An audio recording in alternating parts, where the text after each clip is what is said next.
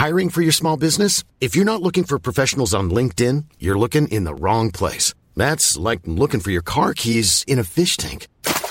LinkedIn helps you hire professionals you can't find anywhere else, even those who aren't actively searching for a new job but might be open to the perfect role. In a given month, over 70% of LinkedIn users don't even visit other leading job sites. So start looking in the right place. With LinkedIn, you can hire professionals like a professional. Post your free job on linkedin.com/people today. Wise Men Say, Sun FM Preview Show with Stephen Goldsmith and Gareth Barker. All things Sunderland. Hello and welcome along to the Wise Men Say podcast preview show. Me talking first means that Stephen isn't here. He's currently helping children at the school apparently decide what to do with their lives. So obviously their Ofsted is in danger, isn't it? They'll be making some great life decisions today. Life decisions with Stephen Goldsmith. If you want to go to Marseille and chuck some plastic picnic furniture about, then that's your choice. But I'd actively encourage it. That's what I'd be saying to them. He's not really a hooligan. No, he's never been involved in it. We liked him. Well, he might have been. I don't. He could have dark secrets. Who knows? We don't know for sure, do we? We don't. I mean, either way, I'd like to think he did. Neither confirm nor deny. Mild hooliganism. Yeah, it's like drawing some genitals on a toilet wall or something. He shouted at someone in Gdansk. Yeah. I don't know. At a friendly. I don't know. He's probably done something awful. Gareth's probably done worse. Gareth's one of them, right?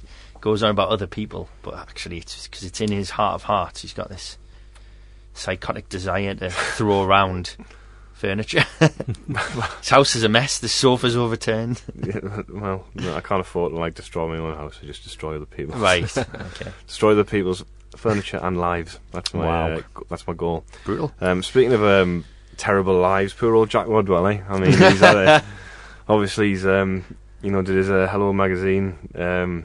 Centre spread. Mail online. Well, Rodcast. This is what this is turning into, the Rodcast. The same two thing. Episodes. Obviously, the fear of being jobless. That he's obviously that pressure at the moment as he sort of moves forward with his burgeoning England career as a centre back. It's a deep battle for him, and we all wish him the best of success in achieving everything he can. If he only was given an opportunity. Because he never has been. No, he's never had a chance, has he? No. Yeah, I noticed you'd made some remarks, James, about the whole thing. Well, before the mail thing, you wrote something about it today, didn't you? A bit of a reflection. I wrote a piece earlier in the week when... I've seen that one. Yeah, when we first found out that he wanted to leave and that Sunderland were prepared to tear up his contract, and then obviously he did his interview with the Mail, and I've written a few reflections on that today. I have to say I thought that his interview was pretty self-serving, really. It wasn't I don't think it came across very well. It'll certainly not have endeared him to Sunderland fans, although he tried at great lengths to be respectful towards the club in there, but just the way that he came across wasn't right in tone. And the central argument in there, he was saying that his next move will be about football and not finance, but as he's not going to get any football at Sunderland, then it begs the question: why is he still here? I mean, he made some interesting comments about, he had a good run in the team under Allardyce. I mean, that's factually incorrect. I mean, he played less than a third of the games under Sam Allardyce. One might say it is fake news. Yeah, it probably is fake news in the Mail. Well, no, but they're just running what he said. So in this instance, actually, no. Yeah, but they should. He's the fake news, not the Mail. Not the Mail. Fake football of fake news. Yeah. He is a fake footballer. I think it was 7 games that he played under Allardyce. It's a great run. And he said, and then obviously we had Grayson at the start of the season, saying that he didn't feel as though he could handle playing in centre midfield anymore. Wanted to play as a centre back, and then we've had Chris Coleman come in and suggest that maybe it's up to him to be ready. Then he suggested he was being made to train on his own in the article, but I'm pretty sure on the video that was streamed yesterday he was involved in the in the training session. So no, that actually wasn't him. That was mistaken identity. Oh, was it? I think yeah. He's training separately. Is he? He's doing 3 sessions a day. So why? What is the situation there? He's claiming he's as fit as he's ever been, which is actually, I don't know how true that is. How he can be as fit as he can be if he hasn't played any football. He hasn't even been playing for the under-23s. There's obviously not games being played behind closed doors to get him up to speed. Who's is the truth somewhere in the middle? It's a difficult one to know, because up to a couple of weeks ago, we were under the impression that he was, injured. So whether this training regime that he's currently on, whether that's about some sort of intensive recovery thing, or whether he's sort of glossing over it a bit in his interview today when he's talking about fitness. I mean, obviously you have to bear in mind he's looking for another club, so he's not going to put the worst light on it. He wants people to to think that he could come in and do a job for them. So he's obviously going to paint it in the best possible light, isn't he? But how fit he is, he can't be match fit. He hasn't played a game, at any of any description since November, and when he played at Grimsby in the Checkatrade Trophy. It was apparently an awful performance from him, wasn't it? Didn't he? I didn't see it. I'm pretty sure I don't know if it was that game or another. He was at fault for one of the goals. I don't know if it was the first game he might have played in that tournament, where I think he gave the ball away, passed it straight to one of their strikers out from the back or something, and they I think scored. That might have been Doncaster. Was it it? Might have been the second game. Yeah, I was at the first 2 games, not at the last one. But I think it was that one, and I think he took about the 9th penalty, I think, in the game at Grimsby, something like that. Give them experience for penalty shootouts. Wow, he was one of the generous. Senior pros, and he took the 9th penalty, giving them the opportunity to be heroes. That's what he was doing. So he's a very good guy. He's a great guy.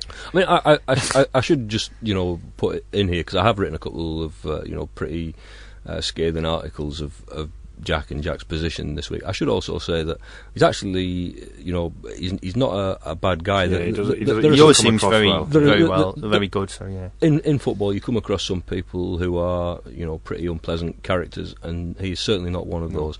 He's in a situation with this contract and the finances, and with his injury record and his form and everything else, which is very, very, very bad. But I'm not condemning him as a terrible human being. I just think that the situation that he's in and the club's in is not going to end well. It doesn't paint him as a guy who's a good guy, what the things that he's perceived to have done.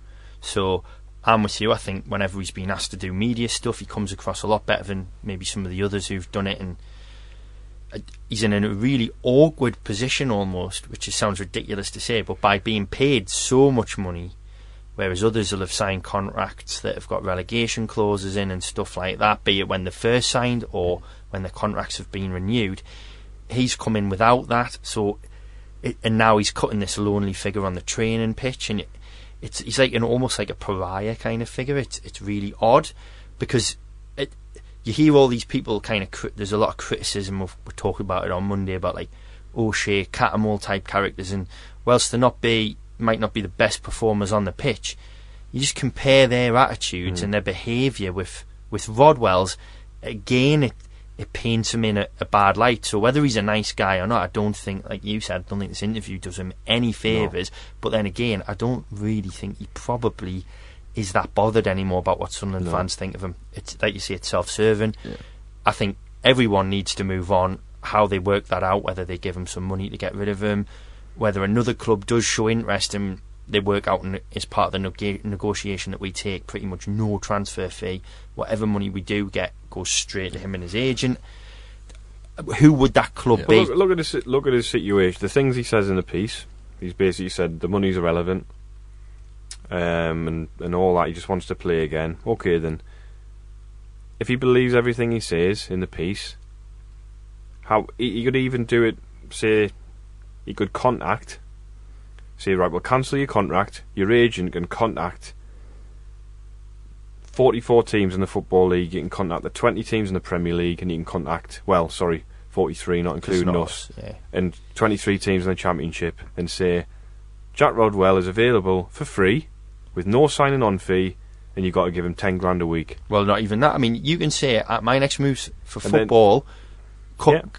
Say so you start from zero. Come at me with your offers, and then if there's 2 or 3 clubs interested, it could be an incredibly low rate, but you can at least play them off against each other and try and get a salary that you think you're worth. And let's see how many are interested. And I bet it would still be an incredibly low number. Yeah. I think somebody would take a chance on him if he said that they were the terms. I know it's a bit simplistic, and obviously the ins and outs of football would probably boil it wouldn't down, work like that. It wouldn't work like that. But I mean, Sunderland are prepared to write off, any kind of fee. They're not interested in a fee. They just would like him off their books. So any club could take him for nothing. And if I was in Jack's shoes, and I'm already a very wealthy man, by anyone's standards, then just say, well, somebody give me a short-term deal till the end of the season. I'm feeling as fit as I've ever been, so I will either earn a better contract with this other team, or I'll attract interest from elsewhere if needs be. Have some faith in back your own ability. But he doesn't seem to want to do that. And the big worry for me, well, there are 2 big worries in this. First of all, the first and immediate one is if he doesn't get cut adrift as a free agent by the end of January, then he can't move to anybody else after that. It's not a case of, well, if someone comes along in March, then Sunderland can pay him off not pay him off, release him, and then him sign. He has to be a free agent at the end of the window to be able to do that. So it only gives him 2 weeks, and then beyond that, if he's still here and if he's still collecting his weekly salary, and if the worst happened and Sunderland were relegated, imagine having a player on 70 grand a week when you're in League One. Not only a player on 70 grand a week, a player who is basically no use to you. A player you can't use effectively because the fans won't have him. And now he's finished. He's done. Now this whole scenario has killed his career at the club now. Now, obviously, a lot of people are saying the response is, right, well, if this is what you're saying, he should be in the squad at the weekend if he's saying he's fit and all that and available, because we haven't got many options. We've got none in midfield, effectively. Well, he's not playing in midfield, he's a defender now. That's what he said. He's a centre-back, he's not a midfielder. So, well, Mark Wilson's not a midfielder, but he's played there because that's what the need. The need lies in midfield. They've actually got bodies in defence. Yeah. We've played, people like George Honeyman's played in a flat 4 midfield as a central midfielder, and that's not his position. He's played wide right. He's not a wide right player. That's not his position. But he's been asked to do it, and he's done it. He's not a Bain. He's 23, but he's young. He's enthusiastic. He's put his heart and soul into it. Jack Rodwell, like you say, the money he's on, the reputation that he comes with, he might feel like he can't play that role, but if others can have a go who are getting paid a lot less money than him and probably never earned that kind of money in their career, then he can knuckle down, especially if he's so fit and ready to go. I think the issue you've got with the next 2 games is as well, because they're probably the biggest games of the season, and they will probably determine which way it's going to go. I think in some respects, I'm not saying it's whatever happens, it's everything's going to be fine or it's over, but they really need to win the next 2 games, especially at home, because of the home record so abject. But I think as well, it feeds into that. I understand why people say, well, if he says he's fit, then get him on the team sheet. I understand that reaction, but I think that if you stand back from that and say, what would the reaction be if Jack Rodwell was on the team sheet on Saturday against Hull, either on the bench or in the starting lineup? It would be a terrible reaction. It would be a bad way to go into the game. So people respond that way, and I understand why. It's a knee-jerk reaction to the words that he's saying, but you wouldn't really want to see him in the team. I mean, when does the foreign window close, for the Middle East and stuff like that? I know that obviously because we sold Jan after the window, didn't we? Back in 2011, I think it was. I don't know off the top of my head exactly, but they're usually within a week or so of the end of the window. But he'd still have to be a free agent at the end of the English window, I think. So yeah, I mean we could. Yeah, I mean that is if there was an option to send him off to Qatar or Australia or the MLS or something like that, or China. He's got to want to do it, though. Yeah. I mean, to be honest, we've talked a lot about him, and ultimately, I suppose you've just got what we want is really him off the wage bill, so in the very small amount of time we've got left to do some deals, it might give us a bit more capacity to bring players in. Well, and more importantly, it's crazy, but a player declaring himself fit in our squad is actually less relevant news in terms of our team sheet for this weekend and going into, like you say, another important game the following week. An injury to John Walters, who doesn't even belong to Sunderland, is almost bigger news in terms of our potential to steal. We'll come on to the transfer situation further on in the show and talk about Walters and things like that. I mean, I guess one way to look at the Rodwell situation is he's probably saved us 140 grand a week, hasn't he? Because I doubt that interview he gave to the Daily Mail will be authorised by the club press officer. Probably. So he's probably going to get a nice juicy fine. So you buy what? A third of a James Vaughan with that. What about wages. those Billy Jones comments? I know. Today? We should talk about the Billy on the back of the Rodwell. I mean, this is almost worse, isn't it? It is. Rodwell, for what all we've talked about, I mean, he's not done anything specifically wrong. Well, he's the footballing bit of it's been pretty wrong. Yeah, obviously 3.5 years or whatever it is of garbage. Feels longer. Yeah, but you're right. These comments are even more like revelatory. No wonder they couldn't, with one child striker that we've got, no wonder they couldn't wait to get rid of Vaughan. Not only was he a joke on the pitch, apparently he wasn't even bothering off it. Yeah, maybe yeah. I wonder if they were like, oh yeah, he kept on missing on purpose, Vaughan. Every time we put him clean through on goal, he kept on blazing it over the bar and putting it wide on purpose. It's a new way. On purpose, just what he does. New way to angle for a move, isn't it? Do badly. Well, but I was trying less. But to yeah, get a move. I mean, the comment. I think the comment was that players were interrupting sessions. Now I don't know how you would interrupt a session. I don't know how that would work. Because what do you? What do you do in a drill? Acting out scenes from Jackass or something. I don't know.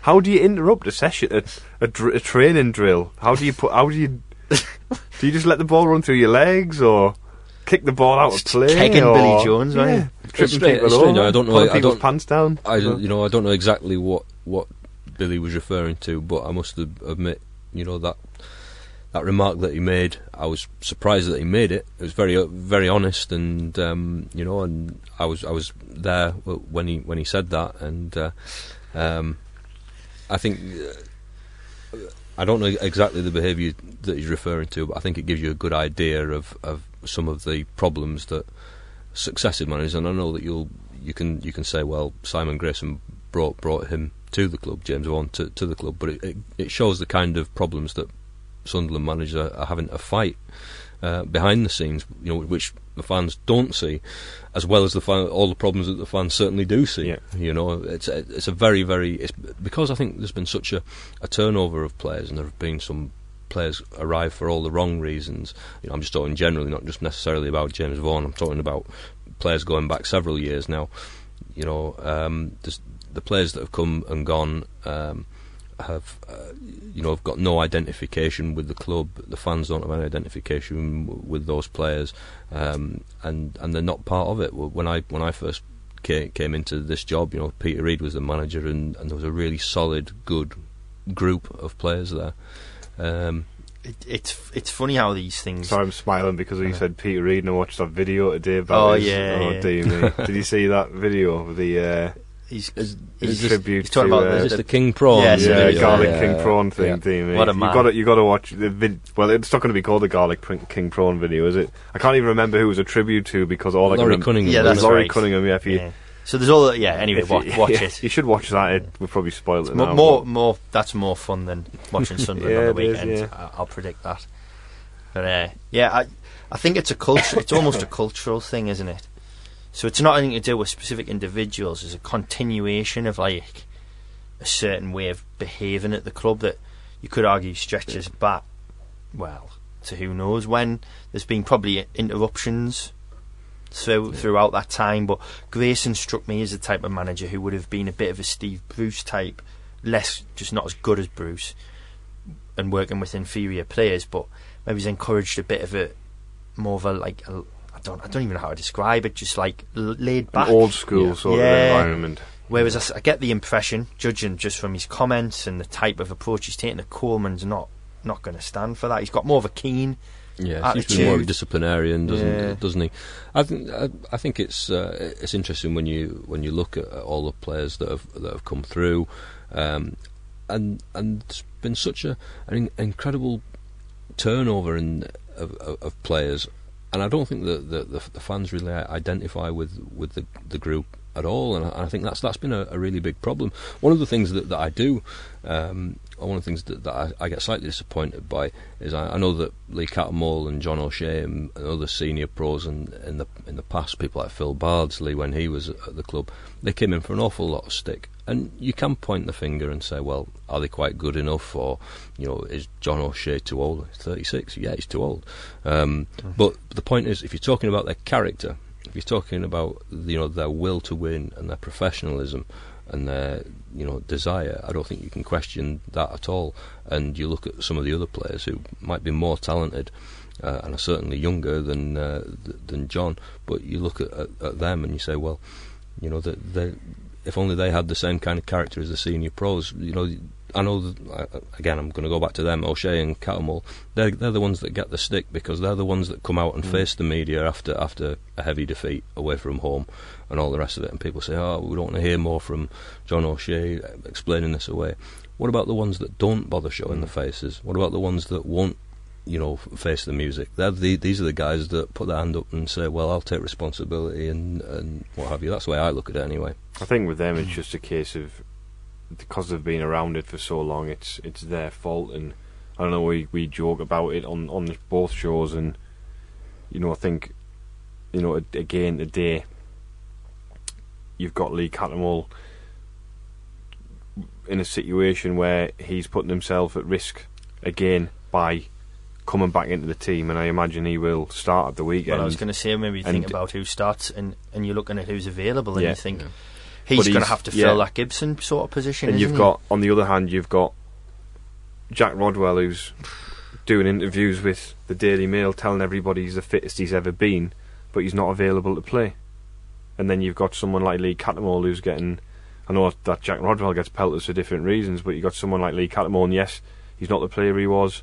He's not the player who, when he came back in under Poyet after he'd been bombed out by Di Canio, arguably, in my opinion, should have gone to the World Cup in that squad, because there wasn't many better defensive central midfielders than him that season, and people can laugh about that and joke about it, but other people watched him that year, from people who wouldn't watch him every week, and commented on how good he was. And he was outstanding that season. That was his best season at Sunderland. He was brilliant, but and he's not that player anymore. No. And he's been poor this season. It's been frustrating because I expected more from him. Yep. But at the same time, at least, and people talk about what it means to play for Sunderland and what Sunderland supporters appreciate.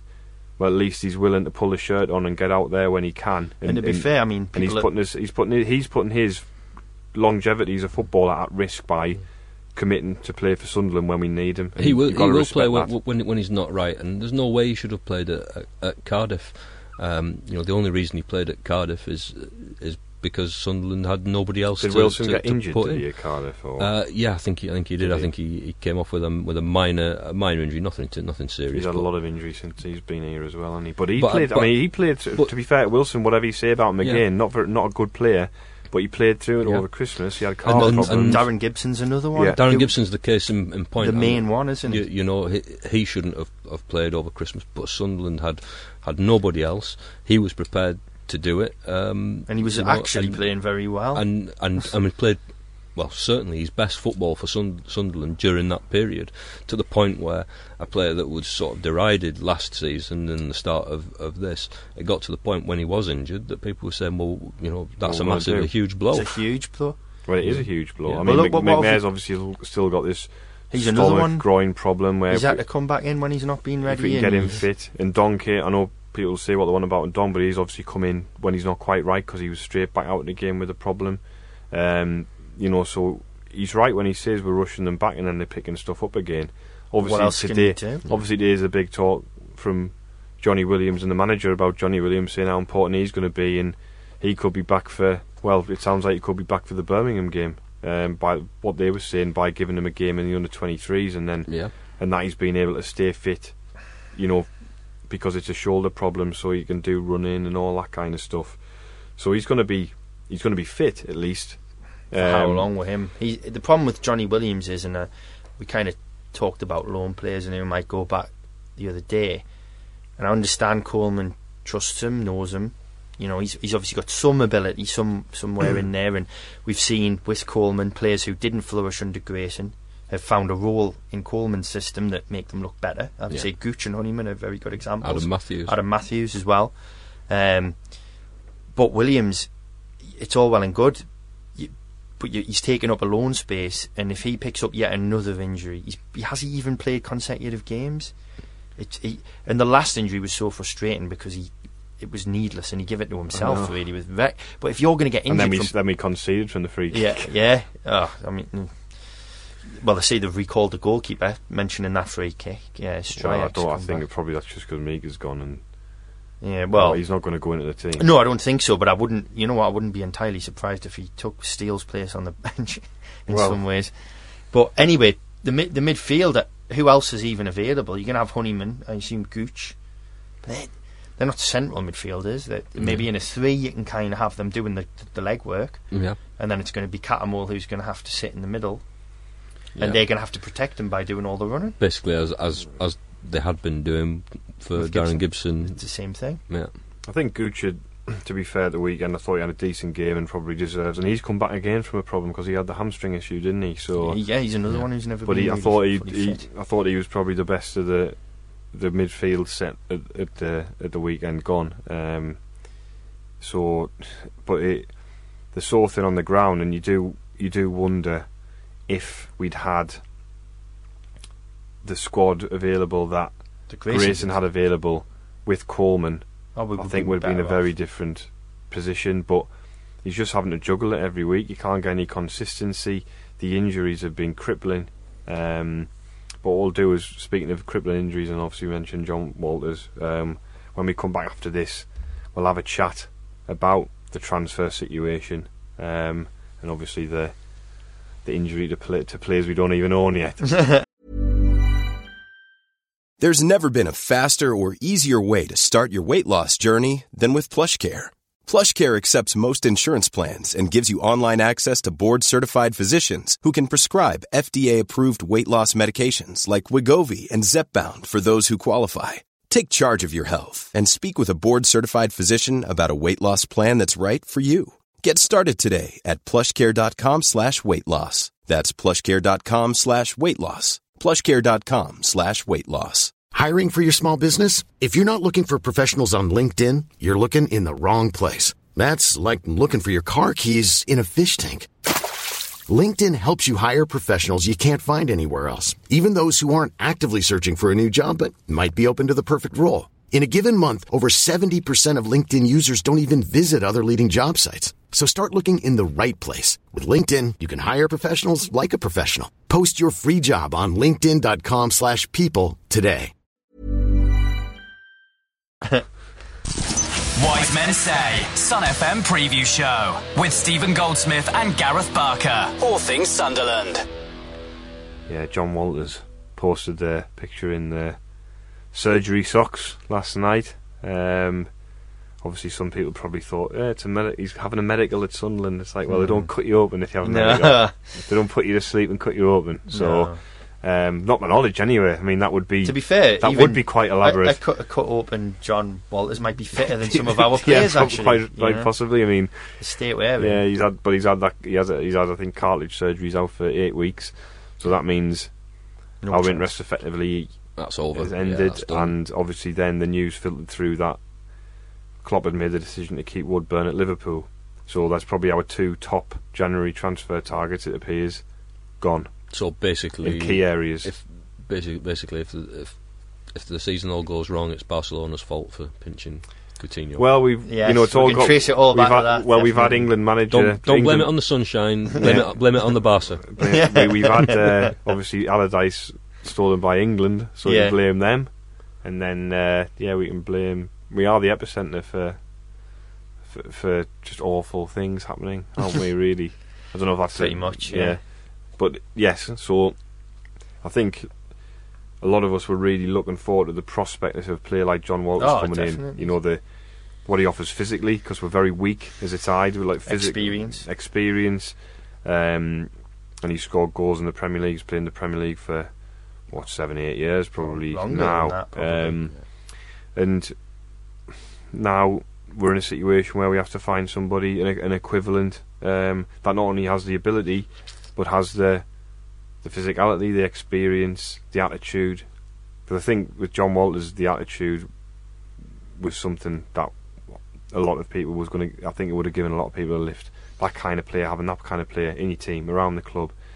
But obviously, it seems as though the next in line is Chris Martin from Derby County, who scored a lot of goals for them. I think he's got 1 in 3 for Derby County. But he had a very odd spell at Fulham last season, It didn't work out either. To be fair to him, their fans weren't impressed with him. I think to be fair to Chris Martin, I think a lot of that was down to the situation between the two clubs, especially.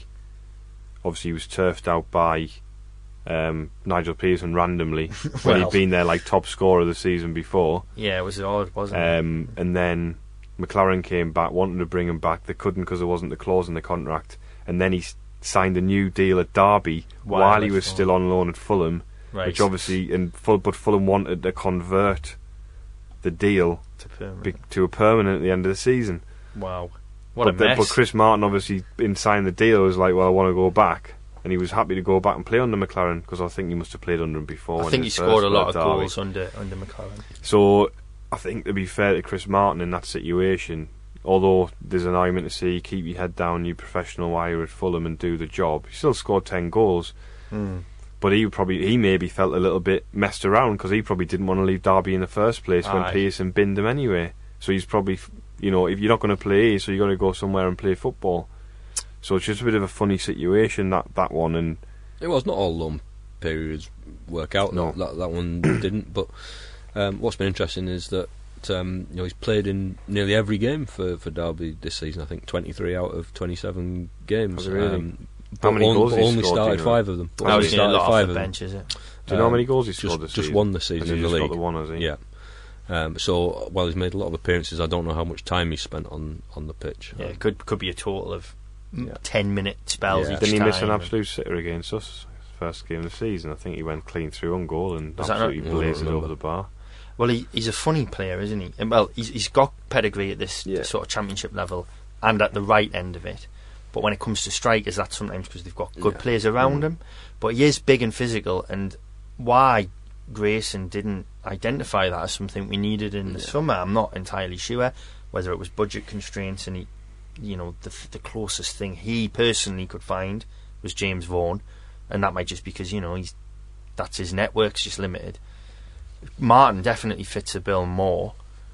He's limited, but then who isn't in the championship? Go and get Ndiaye back from Wolves on loan in midfield. It's the kind of player you need. It is the kind of player you need. Physically, in terms of the imposing. We've got. I'm not saying go and get a player like that. Somebody who's physically imposing, who can sit deep, put his foot on the ball, and he can pass it. I mean, obviously I liked Ndiaye when he was at Sunderland. I think a lot of fans actually. He was good. He was a bit of a Marmite player, and I think a lot of fans really liked him. A lot of fans, but he couldn't. I don't think he could ever fault his commitment to Sunderland when he played.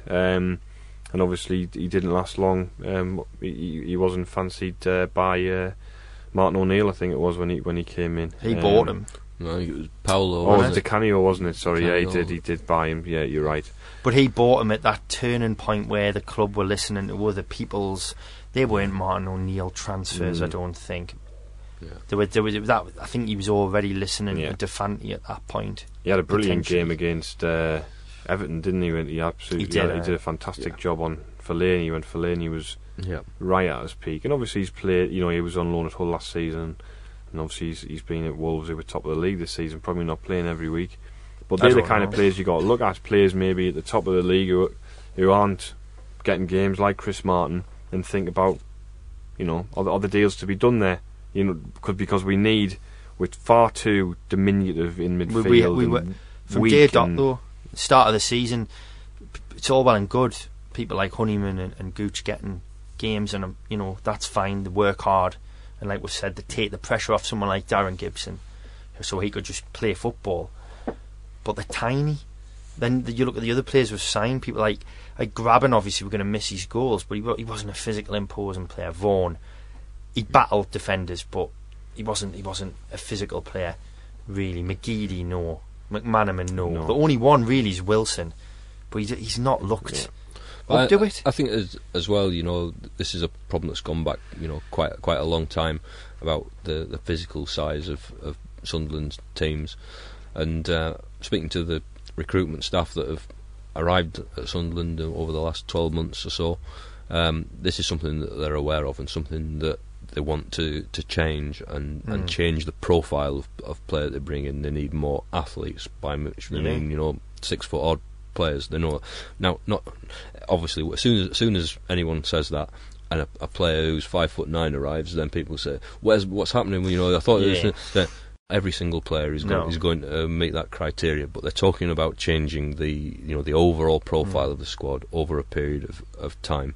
And I think that's desperately needed, because there are times when you see Sunderland lined up in the tunnel against physically imposing team, and it looks like land of the giants. Well, I think the major problem, actually, one of the major problems we've got is that we aren't a good... One of the many major problems. We've got lots of them, but in the Championship, you look at Newcastle last season and kind of won it by being physically imposing on other teams, but they didn't have a big physical striker in Gale. That's fine. The rest of the team could score from set pieces. Every other team's set piece looks like being a goal against us, because we just don't have the height and physicality to cope. And the goalkeepers, and I don't think that's just limited to Reuter, I think in the division in general, look a little shaky. And there's a lot of set piece goals to be had. Oviedo was putting in some great balls on the weekend, and you had no real confidence we would score from them.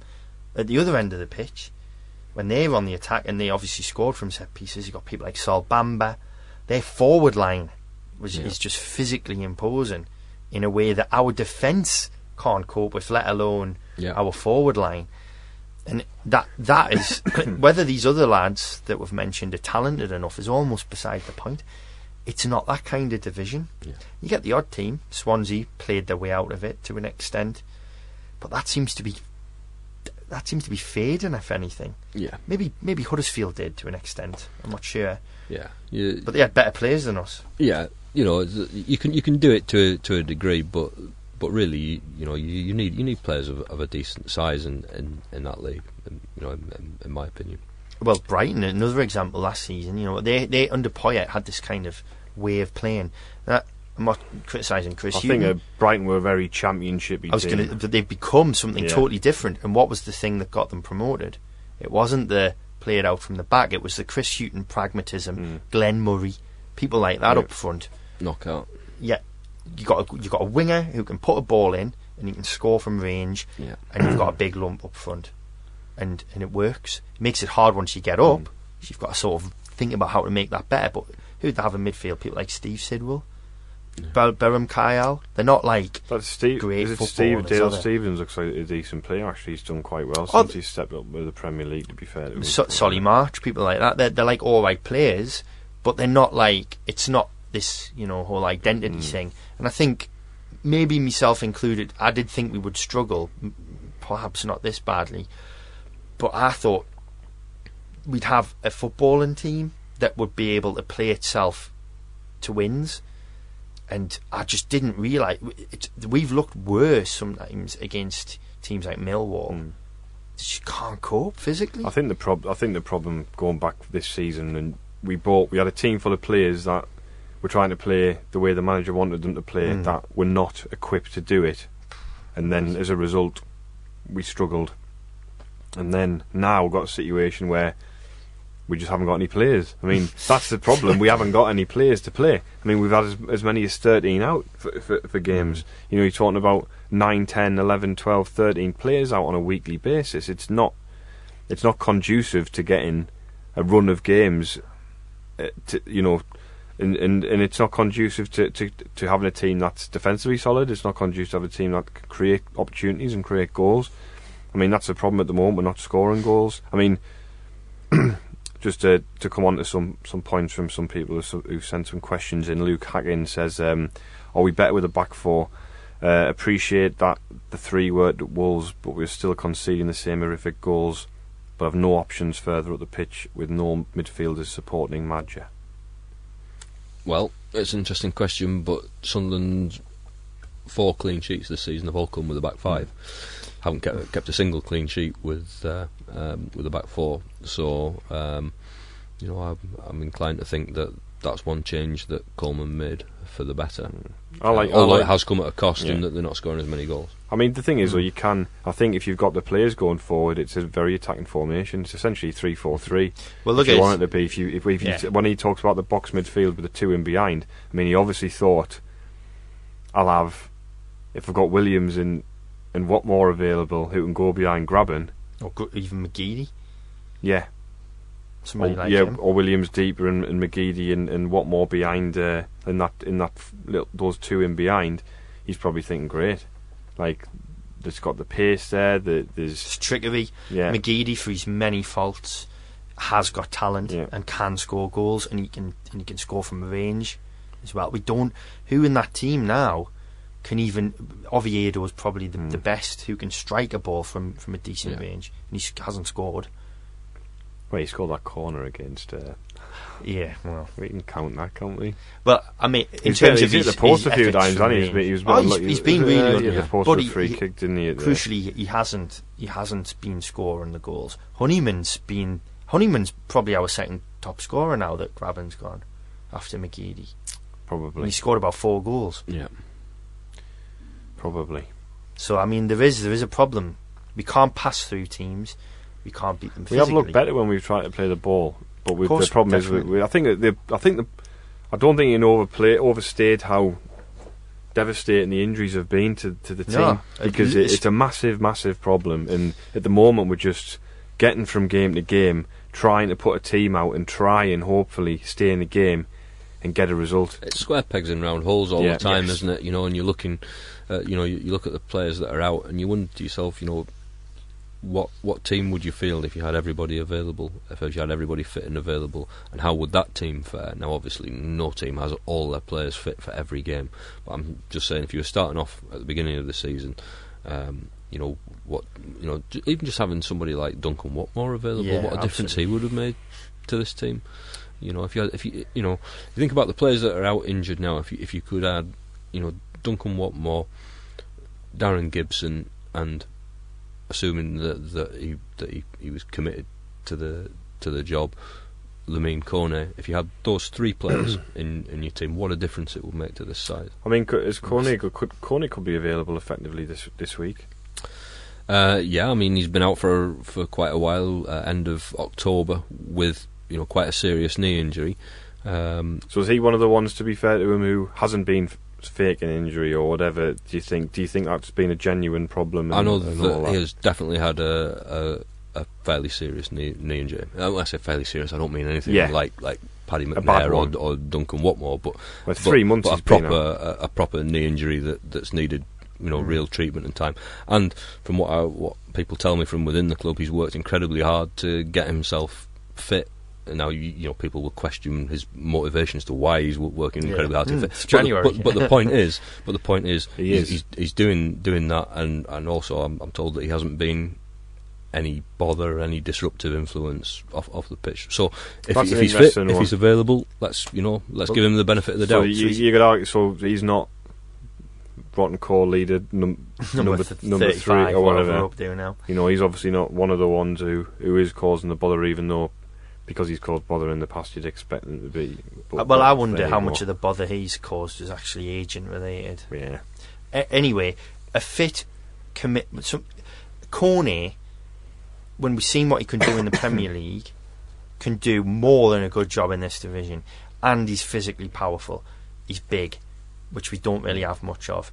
You could go to a back 4 with Coleman as manager if he's wanting it and he wants to play, because you don't need to cover, because you can bring O'Shea out of the equation. You could have Kone and the new lad, or Browning. You've got options in the back 4. If you go to a back 4, if you've got Kone, I don't think you can have a back 4 with John O'Shea in it, because his legs are just not going to carry him. And I don't think you can put 2 young lads on loan together, because it's just, there's too many mistakes in them. Maybe not maybe it's unfair to say that we haven't seen enough of them. We've not seen them play together in a 4, but you would think I've seen enough of Browning to know he's got a couple of Ricks in him. He's looked a lot better in a 3 though, because there's someone covering for that. And also he's the one who steps out with the ball. Yeah. In the 3, so he'll come out with the ball. Imagine if you've got Coney, he can do that. Yeah.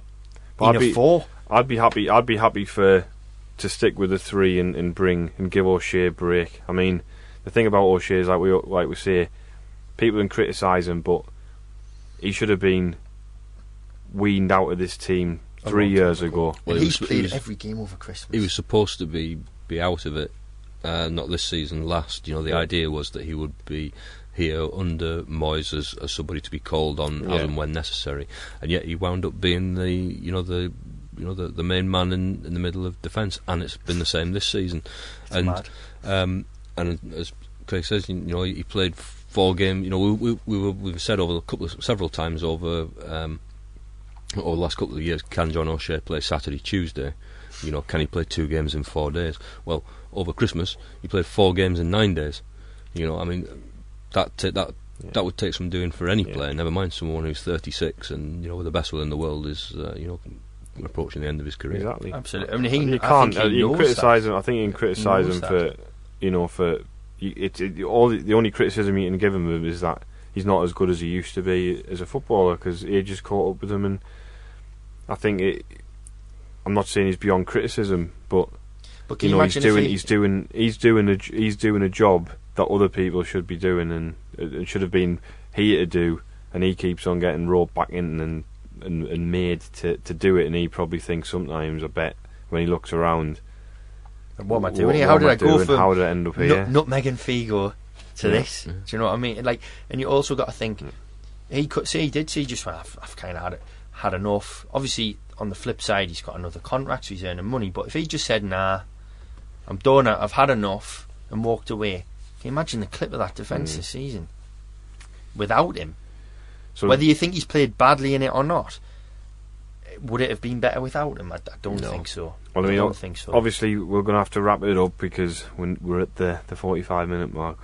Half time. It's only half time. I know it's only half time. We could keep going, couldn't we? Come back and we can. We haven't even talked about the game, but I guess you'd probably assume that Matthews is going to come in for Jones, and the rest of it, chuck the names in a bag and pull them out. I imagine it's going to be Madja now, which is really disappointing because they wanted somebody in. Unless Chris Martin's on the way. Time, isn't there? But he's got less than how many hours has he got to do the deal? I don't know. I can never remember. 18 hours or something like that. For each competition. Is it midday Friday? Is it midday or is it 5 o'clock? Well, either way, they've got less than 24 hours. Yeah.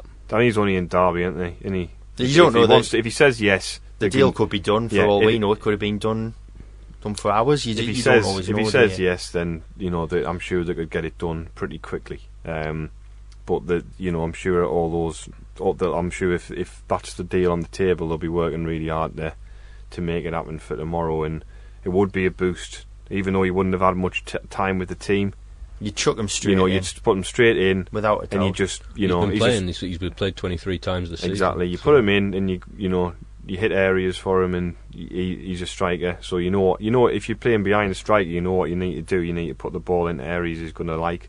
So that you just keep it simple. Get the ball wide. Get the ball in the box. And what they do is something happens. They would stick with a back 5 or 3 in the wing backs, and they'll play defensively. But if you've got him, you've got an outball that you don't have in Madjev. All best will in the world, he's not that kind of player, and he's young. Yeah. But Martin, you can get out. He'll hold it. It lets Honeyman, McManaman, Gooch, McGeady, if he was fit, any of those players can then get up and get round him. To be fair, with the back 5 against Hull at home, there's no reason why he couldn't partner Martin with Madja. It's another option, and that's something I'd be considering. But that's what he gives you. He gives you an option, doesn't he? The best work that Madja does at the moment is deep. When he drops off, picks a ball up. The question is, has he done enough to warrant being selected ahead of, say, Gooch, who can also do that kind of thing? Well, you could put Gooch and Madja in there, and maybe Honeyman alongside Cattermole in the middle with the two. You might have to do that with the options they've got. You've got then. No, you haven't, because you've got Gooch. and Madja behind with those two sitting. But anyway, we'll find out tomorrow morning who's fit, who's available, who's signing, if anyone. Hopefully, we'll have a new face through the door, at least one new face through the door, and we'll be going into the Hull game really positively. Hull game, actually, I haven't mentioned beforehand. Come to the Peacock and join us from about 1:15. And we've got Vic Hallam this week. Which, you know, is he available if needed? I know, get him in. Another one to get in. Yeah. He would be exactly the kind of player Sunderland could do with. But don't have to give him much of an introduction. Everyone knows who he is. So get yourself along to the Peacock upstairs on Saturday afternoon before the match, and Vic will be taking your questions and, you know, talking about what happened in the past times, and obviously his take on things now. But anyway, hopefully we'll see you there. And obviously we're back on Monday with the Wise Men Say podcast. Thanks for listening. Wise Men Say, Sun FM preview show with Stephen Goldsmith and Gareth Barker. All things Sunderland.